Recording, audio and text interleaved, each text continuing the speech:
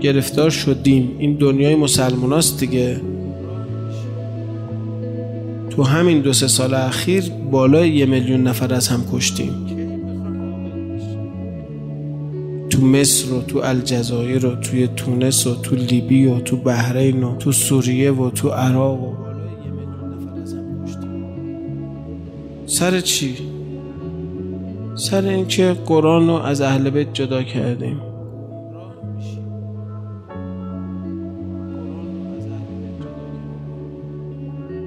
سر اینکه نخواستیم مسیر درست رو بریم.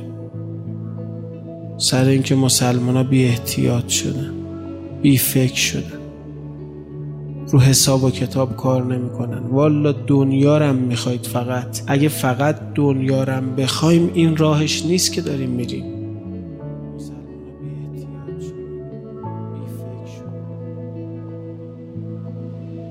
مرحوم آقای بهجت میفرمود کوفیا اگه میخواستن دنبال دنیا هم باشن فقط راش این نبود که با امام حسین بجنگن.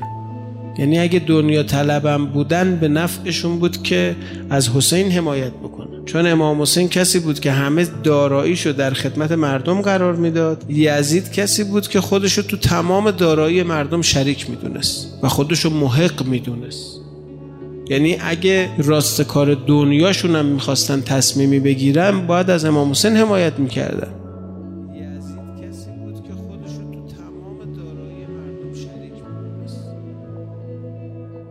بابا والا دنیا طلب هم باشیم این راه زندگیش نیست، این طرز زندگی نیست. فقط دنبال دنیا باشیم، مثلا آخرت رو ولش کن، کی اومده کی رفته کی دیده کو، همین دنیای خالیش. آخه دنیا اینجوریه داره میکنه آدم.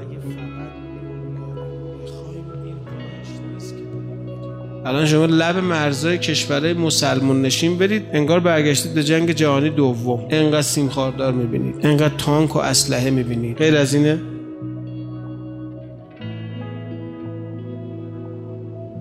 شما برید مرزهای اروپایی هم نگاه بکنید. یک شهر وسط خیابونش، یکی خیابوناش به اونور یک کشوره، به اینور یک کشوره. من خونه دیدم نصفش توی کشور، نصفش توی کشور دیگه. به همین سادگی.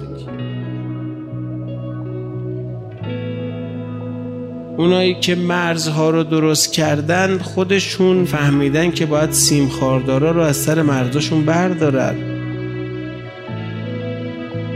اسلامی که هیچ مرزی قائل نبود برای چی باید مسلمان‌ها اینجوری با هم برخورد بکنن؟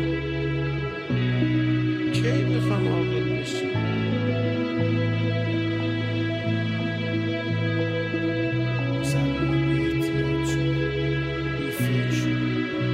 همش سر بیفکری مسلمان‌ها. یزید کسی بود که خودشو تو تمام دارایی مردم شریک می‌دونست.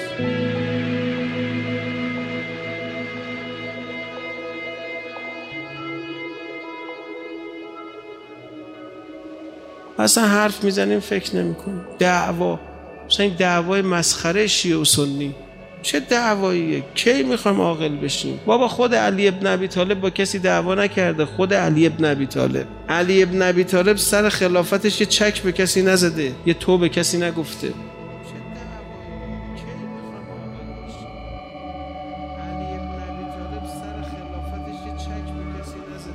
تازه اون روز که ریختن خونش فردا شد مشاور همونا، دست اونا رو هم گرفت کمکشون هم کرد. اگه ما محب علی ابن ابی طالبیم راه علی رو بریم. بابا ما یه دین داریم اسلام، 2 مذهبیم، سر مذهبمون که نباید با کسی دعوا کنیم، که دعوا نداریم مثلا ما با کسی، ولی این دعوا رو راه انداختیم. ببین چه بساطی درست کردیم.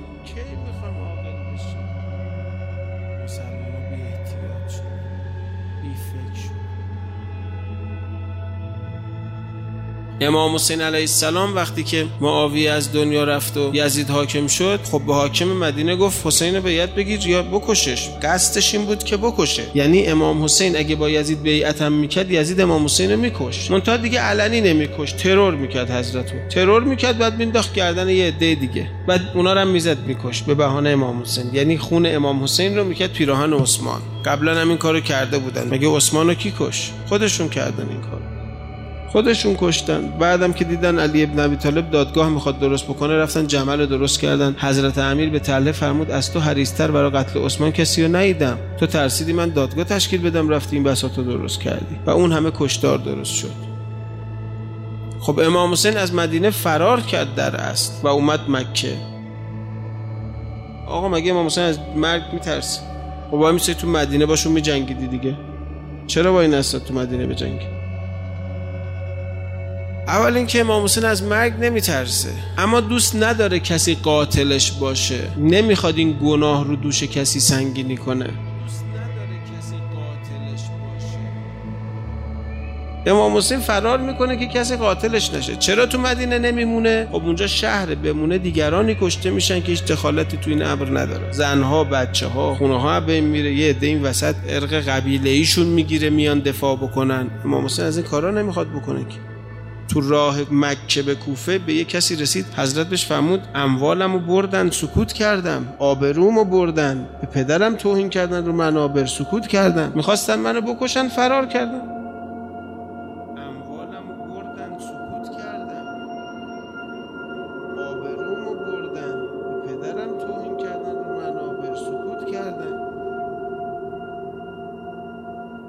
عمر سعدم وقتی اومد با امام حسین حضرت رفت باش مذاکره کرد، آقا بهش فرمود که میخوای اصلا منم مرز کشورتون برم، مشکلتون با من چیه؟ بابا اصلا من تو این کشور نمیمونم، میرم چین، میرم روم، میرم مرز کشورتون میرم بیرون.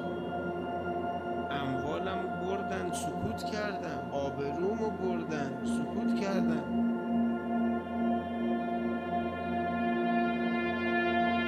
دوست نداره کسی قاتلش باشه.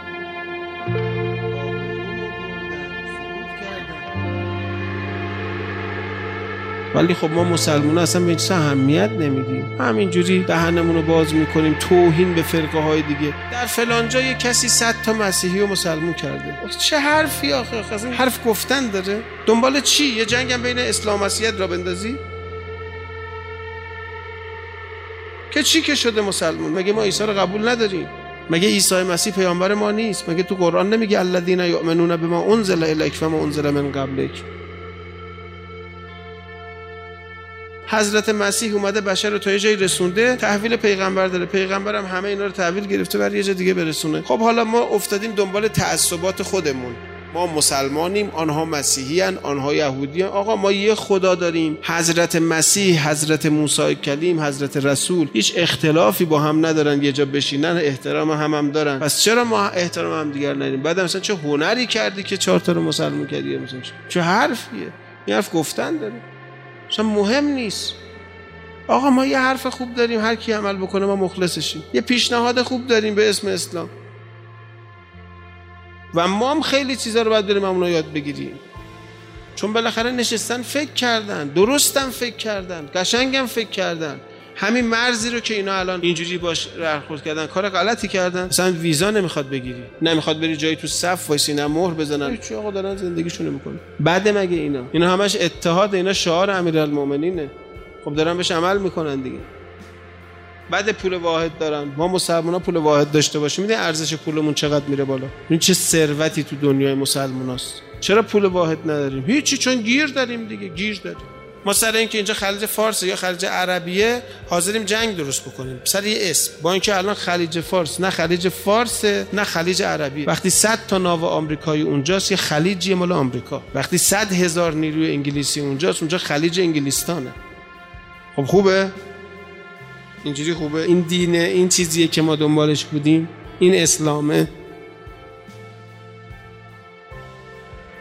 مسلمان هم همجوری فقیر بدبخت، هر کشور مسلمان نشین میری یه قشر متمول پولدار داره، بقیه هم بیچاره بدبخته همینجوری گرفتار، سر اولیاتشون لنگن، رو نفت و گاز دنیا خوابیدن و بیچاره. چرا؟ سر اختلافات بیخودی، سر دعواهای بیخودی.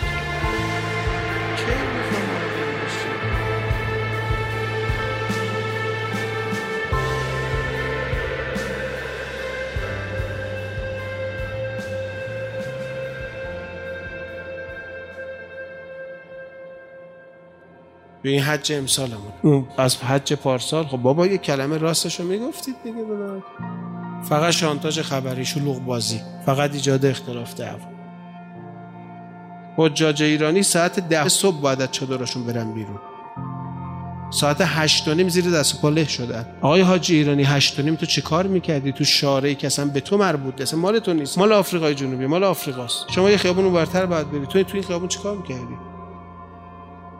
هیچی. مثلا ما زرنگیم، قرار رئیس کاروان ما 100 امتیاز بگیره به شرطی که از اون ظهر رو نگفتن، حاجیاش همه احرام در اومده باشن، قربانیشون هم انجام داده باشن. مال 100 امتیاز خلاف قانون، خلاف قانونی که مسئولین حج گفتن عمل کردید. حالا کشته شدن یه عده. خب چرا میخوای شانتاژ الکی کنی؟ یه اتفاق بد مدیریت شده، اصلش اتفاقه، اصلش عمدی نیست، اصلش یه اتفاقه، ولی یه اتفاقی که بد مدیریت شده. خب باشه، قبول، بد مدیریت شدنشو قبول داریم، سعودی مقصر تو بد مدیریت کرد. ولی اینکه حاجی ایرانی اونجا چه کار میکنه، این چرا نمیخواید راستشو به مردم بگید؟ چه بازی در آوردید؟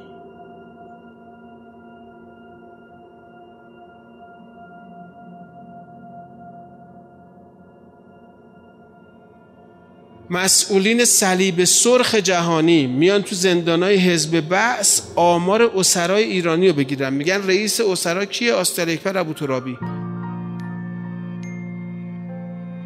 آقا صدا میکنه آسترالکبر بیاد، نمیره، خودشو قایم میکنه نمیره، هر چی صدا میکنه فلان، میگه آقا نمیاد، نماینده ایران نمیاد. صلیب سرخی هم خودش مینویسه میره. بعثیه خواسته بود آسترالکبر، بهش گفته بود که نماینده صلیب سرخ اومد چرا نیومدی؟ گفته بود که ببین تو مسلمونی، منم مسلمونم، نماینده صلیب سرخ مسیحیه، من دیدم بیام باید بگم ما رو میزنید، باید بگم چه کار میکنید، دیدم آبروی مسلمون رو پیش مسیحی باید ببرم، گفتم این کارو نکنم.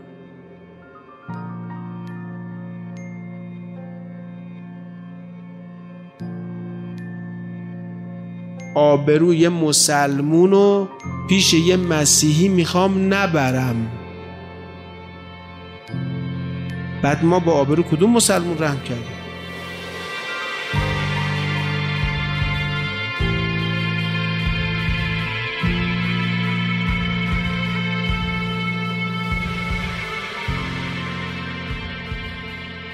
ما یه عبادت کردن بلد نیستیم آقا. پیش امام رؤوف میریم، رأفت به هم نداریم. یه حرم میخوای بری چیکار میکنم؟ با چقدر مشت و لگد خوردی تو زری؟ خب مگه ما مسلمونا بلدیم عبادت؟ ما یه عبادت کردن بلد نیستیم آقا، اسمشو گذاشتیم اسلام. مگه این مسلمونا عبادت هم بلد نیستن؟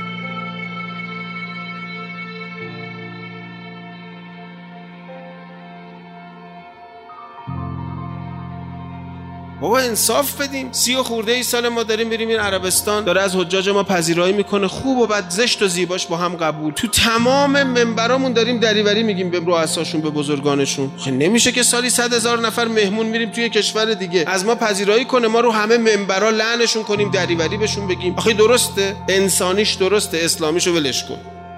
و توقع داریم هیچ کی هم اونجا قاطی نکنه، هیچ مأموری هم با ما بد برخورد نکنه. حالا اونجا مفتده دستی مشاهده بی تدبیر. تا حالا هرچی ما بی تدبیری میکردیم، بزرگا اونا هی 300 نشون میدادن و آقایی و بزرگواری و زیر سیبیلی رد میکردن. حالا که اونجا مفتده دستی مش جوون بی تدبیر. اختلاف ما دوتان فقط سودشو دارن دیگرانی میکنن که انصافا حقشون نیست این وسط سود کنن.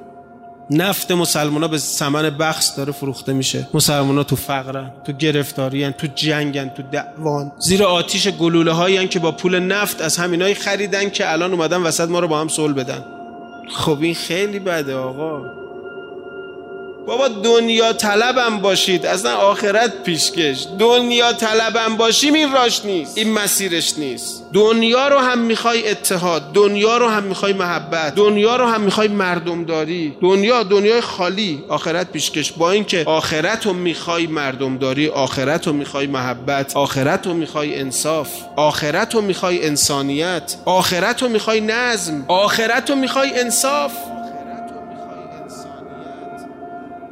اگه فقط دنیا رو بخوایم این راهش نیست که داریم میریم.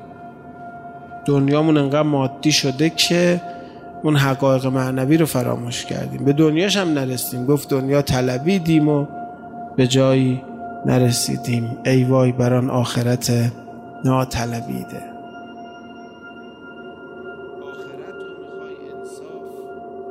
آخرت